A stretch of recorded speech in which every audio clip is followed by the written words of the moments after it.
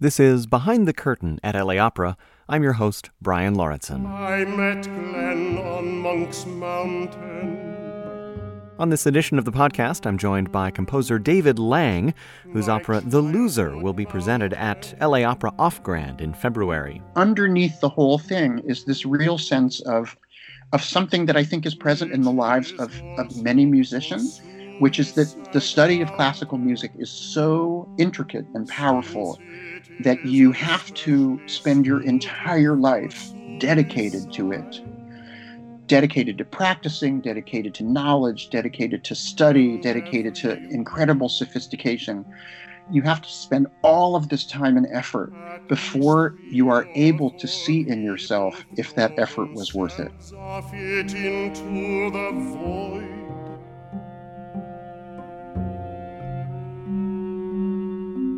David Lang spoke with me via Skype from his studio in New York. We talked about what he calls solving musical problems, also what draws him to compose for the dramatic stage, and how opera in the 21st century is a lot like experimental theater. I began our conversation by asking David Lang about his association with LA Opera and the Off Grand series. Well, this is my second project there. So my first one was Anatomy Theater, which was, I guess, 3 years ago, something like that. And I think it's a really great idea to say, we have this kind of flexible situation where we can place works elsewhere than our normal home in places that are appropriate for them, because then, it means that we can do, kind of more fun and more site-specific things. And both of the pieces that I've done there have been really, they really needed kind of unusual setups. So the first one, because we sold sausages and beer and made a public hanging in a gallery. So that's really hard to do at the music center. And this one, because the way I've directed it, has a kind of, weird way. I'm not sure how much I want to reveal, although probably everybody knows it already, but it's going to really take advantage of the fact that the Ace Theater is so cool. Yeah. I mean, if people haven't been inside that theater, just what the architecture is like inside is just absolutely stunning. So, do you respond to that kind of space at all? I mean, obviously the piece was already written, so. I'm not really. I don't really respond to space that way. Mostly what happens is I try to think up fun problems and then look for places where those problems can be solved. So I didn't think, here's a great project for the Ace Theater, and now I have to design something for it. Or here's a great piece for, a space that looks like that. My thought was, wouldn't it be amazing if I could do this kind of thing? Where's the best place to do it? Yeah. Feel that way. It's not just about, my directing. It's about my composing too. It's like I often start with thinking about a kind of abstract problem and then try to figure out musically the best way to solve it. So give me an example of that. I suppose as it relates to this piece. So like what sort of abstract problem did you create for yourself as you set out to write The Loser? Well, the interesting problem with this is that, it's a book in the first person. It's one character, where this one character is very smart, not nice, very rich, has a very weird history and a very weird life, and he's essentially yelling at you for 250 pages. It's one paragraph long, and it goes back and forth in time, sometimes several times in the same sentence.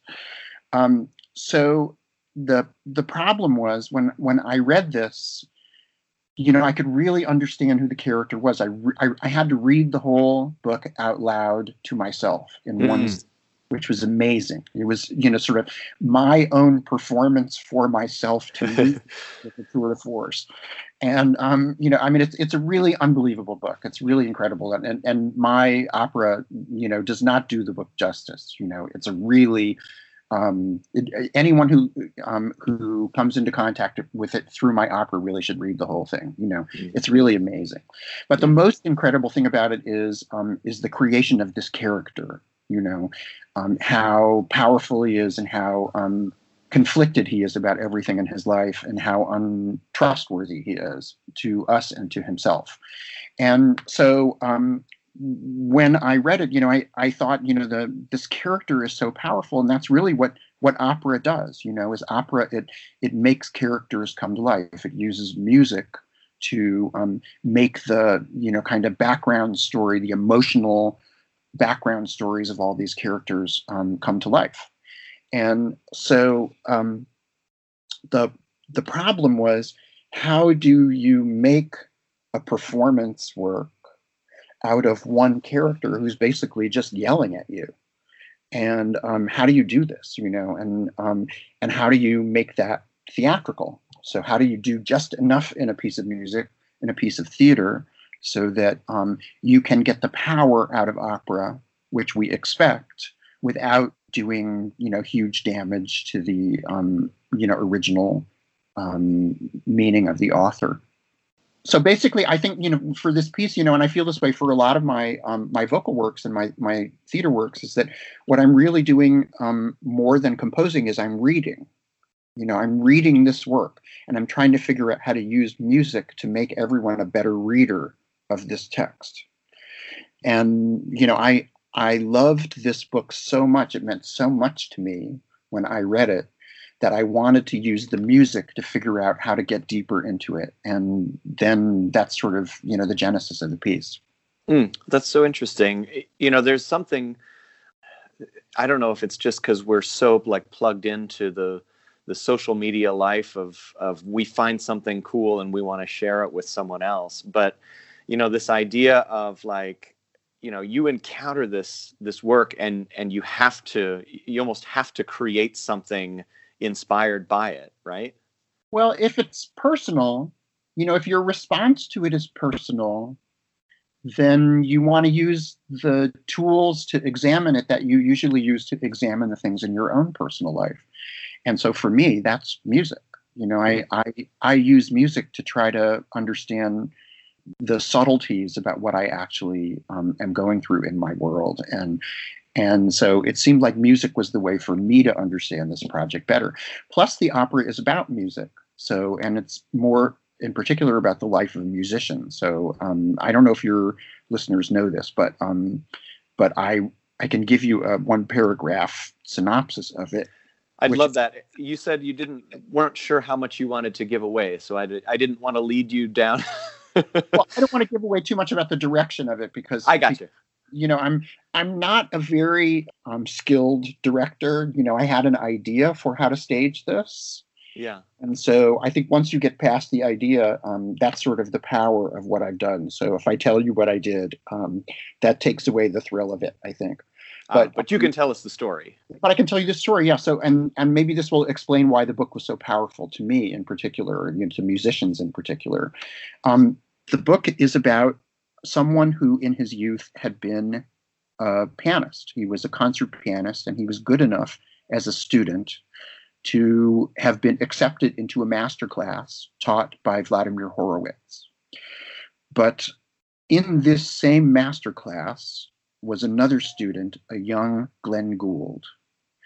And even though they're just students and they're all starting out, the narrator, knowing that Glenn Gould is already better than he is and will always be better than he is, destroyed him and destroyed his hopes of being a pianist and destroyed his life and the life of another one of his fellow students. And the first thing I should say is that the author, Thomas Bernhardt, has made up this character of who Glenn Gould is. So there's almost nothing about this Glenn Gould character in the story that's real. And in fact, one of the interesting and curious things is that you learn in the book of all sorts of ailments and injuries and problems and personal details about the life of Glenn Gould. And with a little research, you find out, no, those are actually autobiographical things from Thomas Bernhardt's life. He just would have imposed them on Glenn Gould. Glenn Gould never studied with Vladimir Horowitz. A lot of these concerts that are spoken about, a lot of the illnesses, they never happened to Gould. It's just completely invented. But the thing that I love about this book, which is so powerful, is this person, years later, right? He's trying to remember how important it was that he met Glenn Gould, and how important for his friend who met Glenn Gould. And all time is sort of collapsed back and forth. He sort of goes through the present, the past when he is remembering something in the past from that past. It's very confusing. But underneath the whole thing is this real sense of something that I think is present in the lives of many musicians, or at least is present in my life, which is that the study of classical music is so intricate and powerful and so historically rich that you have to spend your entire life dedicated to it, dedicated to practicing, dedicated to knowledge, dedicated to study, dedicated to incredible sophistication. You have to spend all of this time and effort before you are able to see in yourself if that effort was worth it. If you think about when you teach a 3-year-old how to play piano, you don't know if that 3-year-old is going to grow up to become, the greatest pianist in the world. And yet we teach lots of 3-year-olds how to play piano. And those people who stick with it have to spend their whole lives practicing, studying, loving this music, revering this history before they become sophisticated enough to know, something, I don't have anything to offer, or I'm never going to be as good as everybody else. You have to be so dedicated in order to raise yourself to the level to see whether or not you will ever make it to the level above that level. And that is a really kind of heartbreaking thing that's underneath the life of every classical musician, I think. And so when I read this book, it just immediately jumped out to me that I understood this problem. You have to be unbelievably sophisticated to know if you are sophisticated enough. What happens to you if you get to that sophisticated place and you realize you can't make it? And what happens if you never have that self-confidence, or you are at the sophisticated place and you are capable of existing and thriving and being successful, but you don't have the confidence inside yourself to believe that? I mean, that's the story of a number of composers throughout history, isn't it? Yeah, I think so. But I'm not worried about the personal narratives of the composers who make it. I'm worried about the personal narratives of the people who struggle really hard and then find out too late they didn't make it. Sure. And that's what this book is about. Yeah. I imagine you know folks who this has happened to. Yeah, absolutely. I know lots of people who.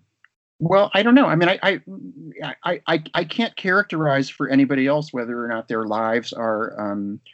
Whether or not they feel like it was a waste of time or something, Yeah. But, yeah. Have you ever had to have a conversation with, say, a student or something about, like, hey, maybe you need to think about doing something else with your life? And is that a difficult conversation to have?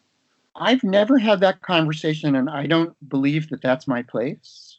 Because I think that actually the point of composing is to learn better how to use music to explore yourself. And so I think that even if you are not going to do it professionally, or you are not satisfied with where you are, you can still do that. So the problem comes when you're trying to share what you've learned about yourself with other people, and about your expectation, and about your ability to compare yourself to other people, and whether or not you're able to make a career, or whether or not you're able to get your point across. Yeah. But the value of using music to understand yourself, I don't think that will ever end. And so for me, I think that is still just as active in the way I use music for myself as it was when, I was really young and I didn't know anything about music and I didn't know anything about myself. Yeah. Yeah. Tell me how you use music in this piece. I imagine Bach makes an appearance at some point.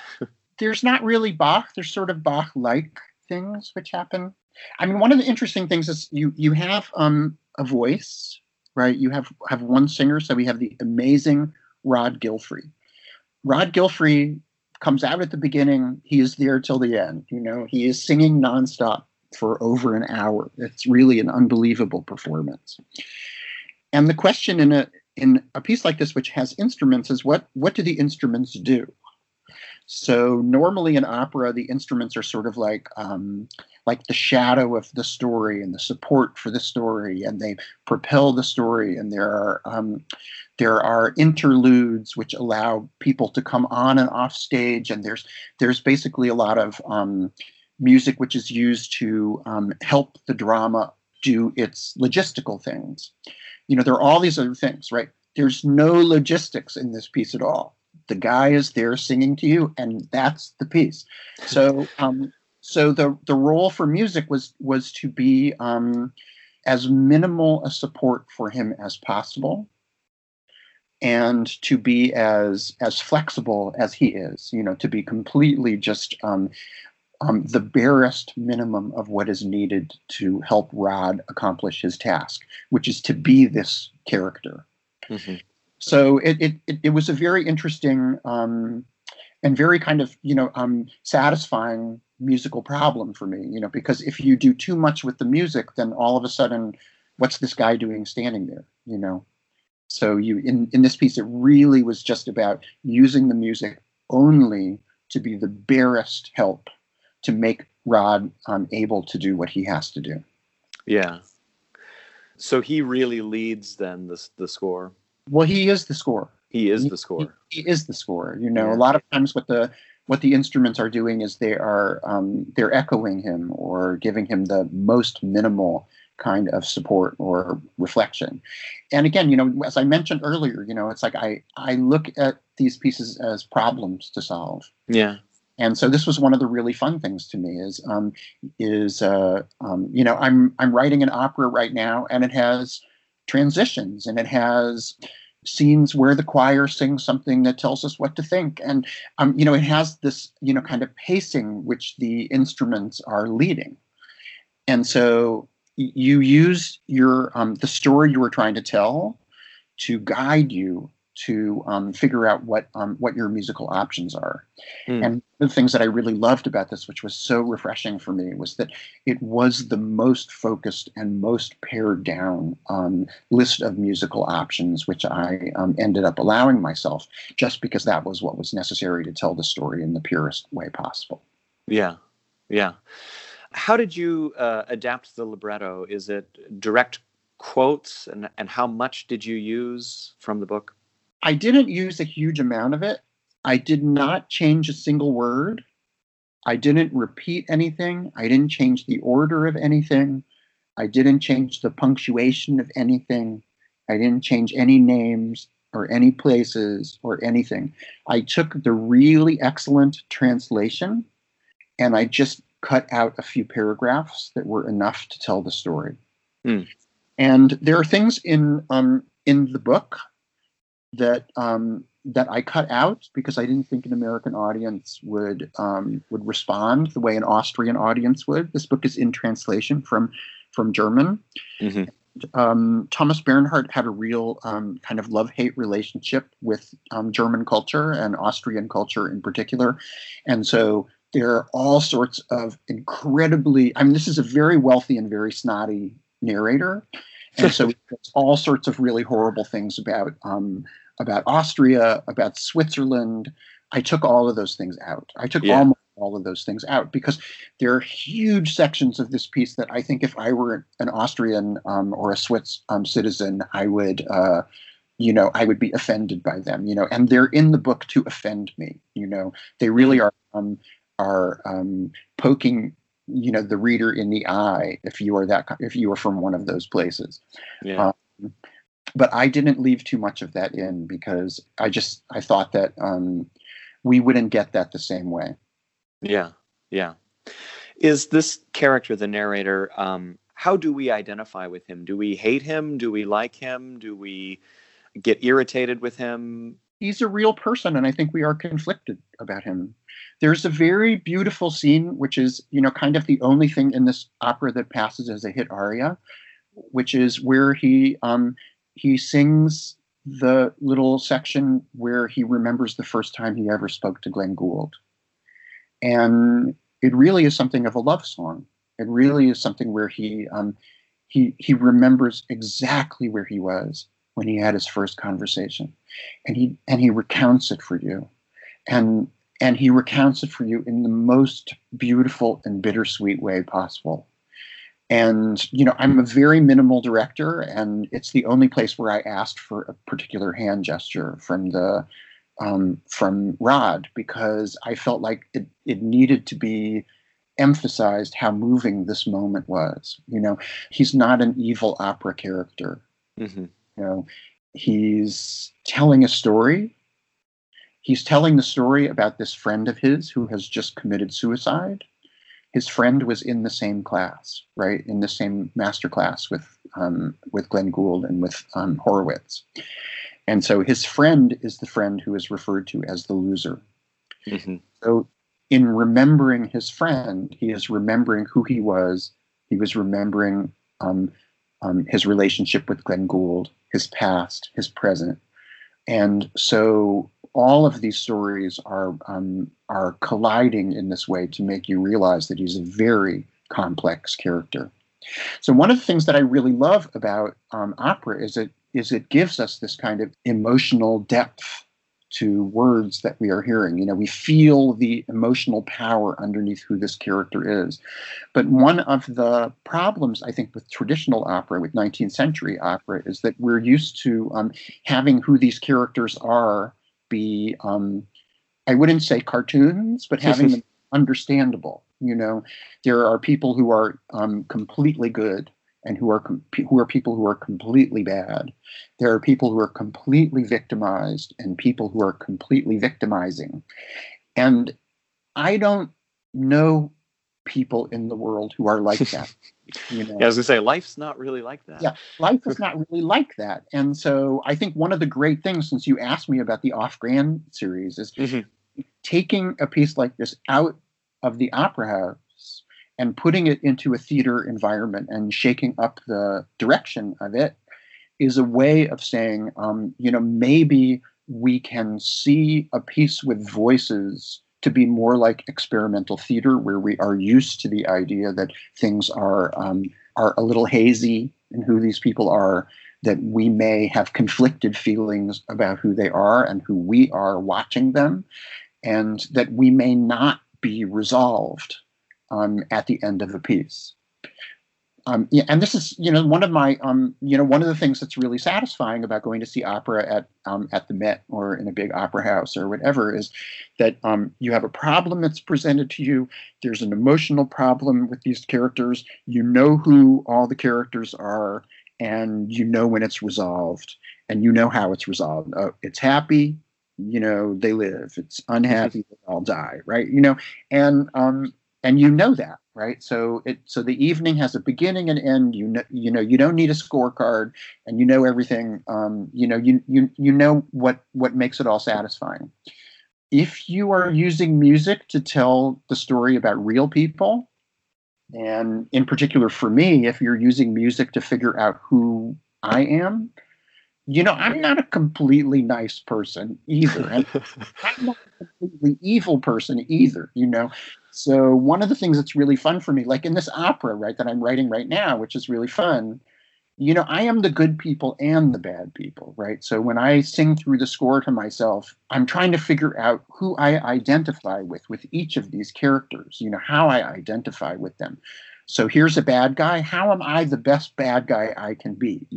How does that make sense to me? And so what that means is that, I think all these characters, at least to me, resemble real people. Yeah. And that's sort of what I want my my art to be, with not just the art that I want to make, but it's also the art that I want to receive from other people. I want it to actually remind me of the world I really live in. Yeah.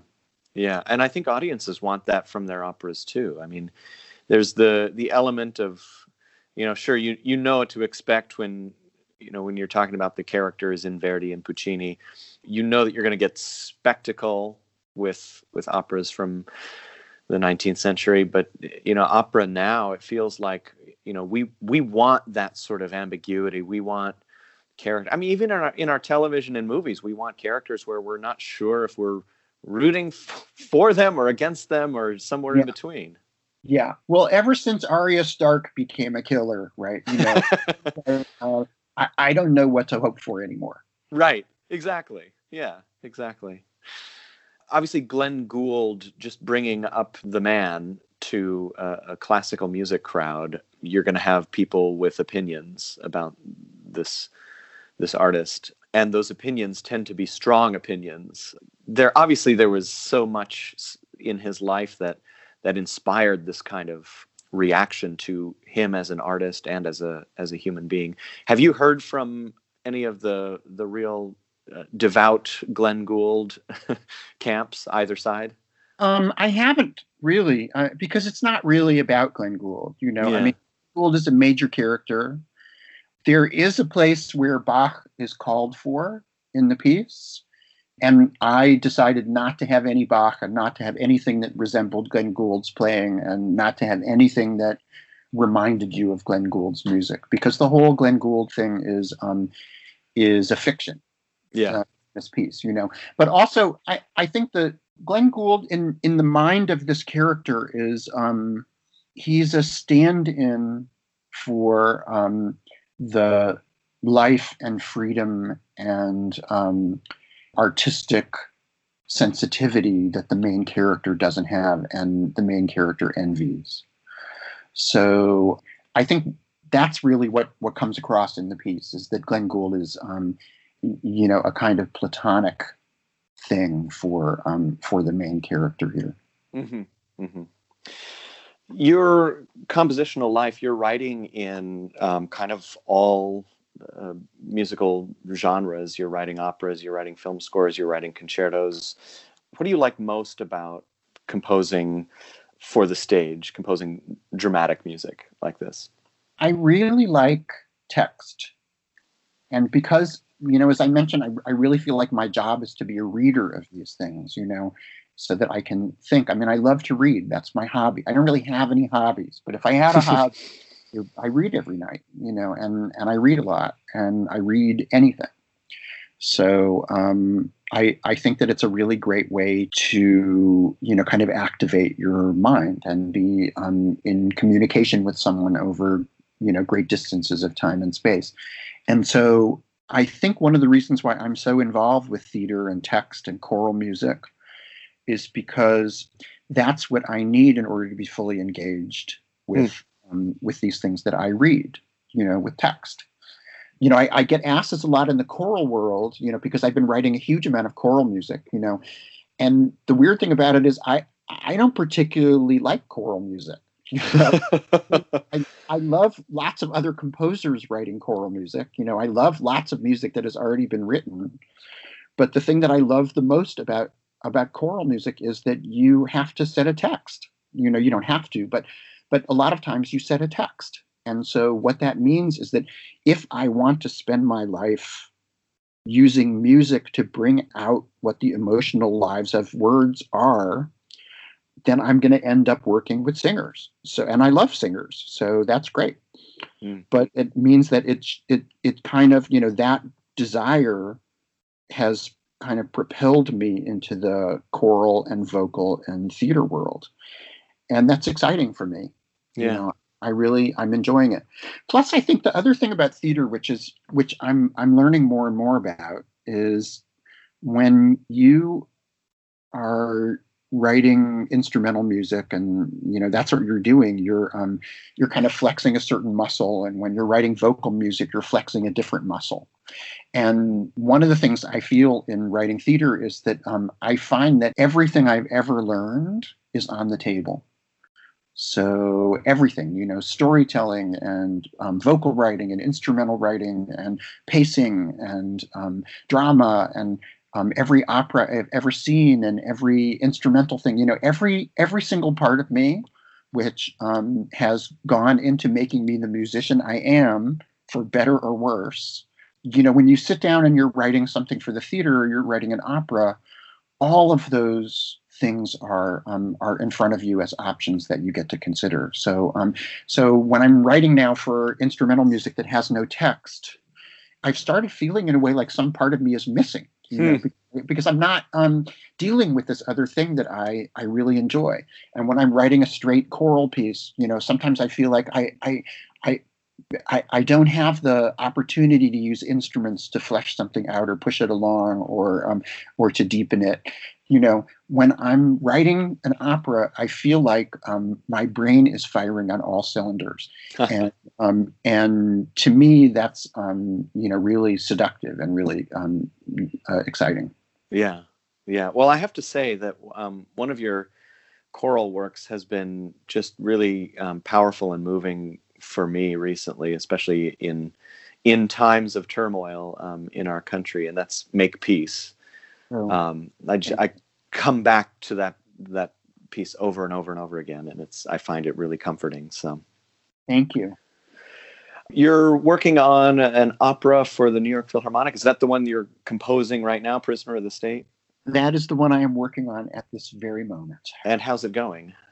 I'm really having a good time. It's like you can spend years and years and years working on these pieces, but I don't have years to spend. So I'm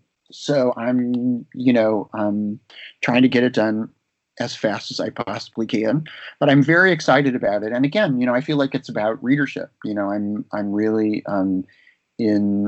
I'm reading this libretto. I'm reading other texts. I'm putting everything together. I'm doing the libretto myself, based on my rewriting of the original libretto Beethoven, and I'm really having fun. Actually, I have to say, I'm really enjoying. How close are you to completion, or any idea? It's hard to say. Yeah, I'm not that far. Cool. I'm not that far from being complete. I mean, you've got 6 months, so. Well, I have a workshop at the end of January, so I'm. Oh, so you don't have 6 months? I don't have 6 months. Yeah, which is, I mean, if I waited 6 months to give them the music, they would shoot me. They would, they would be canceled. They would be very unhappy. But it's also really interesting because I wanted to do this piece because it is a political piece. It's about a political prisoner. And unfortunately, we are living in an era where thinking about political prisoners is something we maybe need to do more frequently than in other eras. And so it's interesting to be working on a political piece when there's so much to pay attention to in the politics around us. So that's been really, I wouldn't say satisfying, because I'd rather live in a better era. Right. But it's actually really nice to sort of have this music as a tool to kind of sort out my own political feelings, which is useful.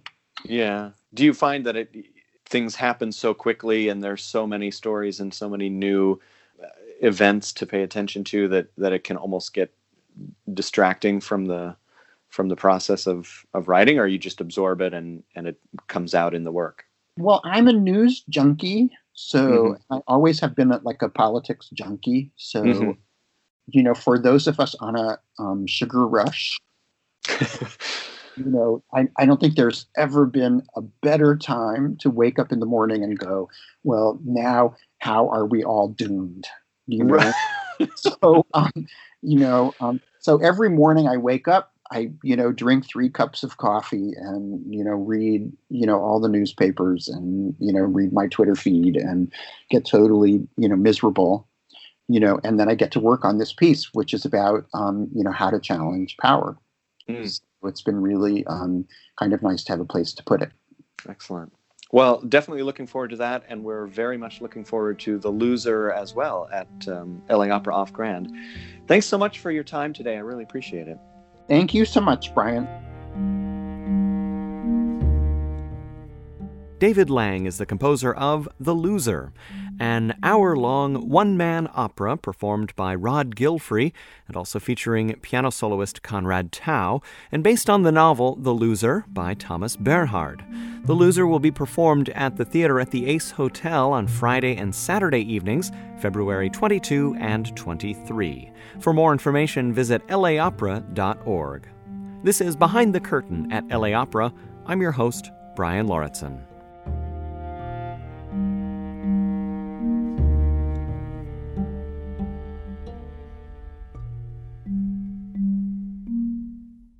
If you've enjoyed listening to LA Opera's Behind the Curtain, you'll want to make sure you don't miss an episode. Please subscribe and leave a rating or review on iTunes, Google Play, or wherever you listen. Don't forget to share this with your friends on Twitter and Facebook, and we'll see you at the opera.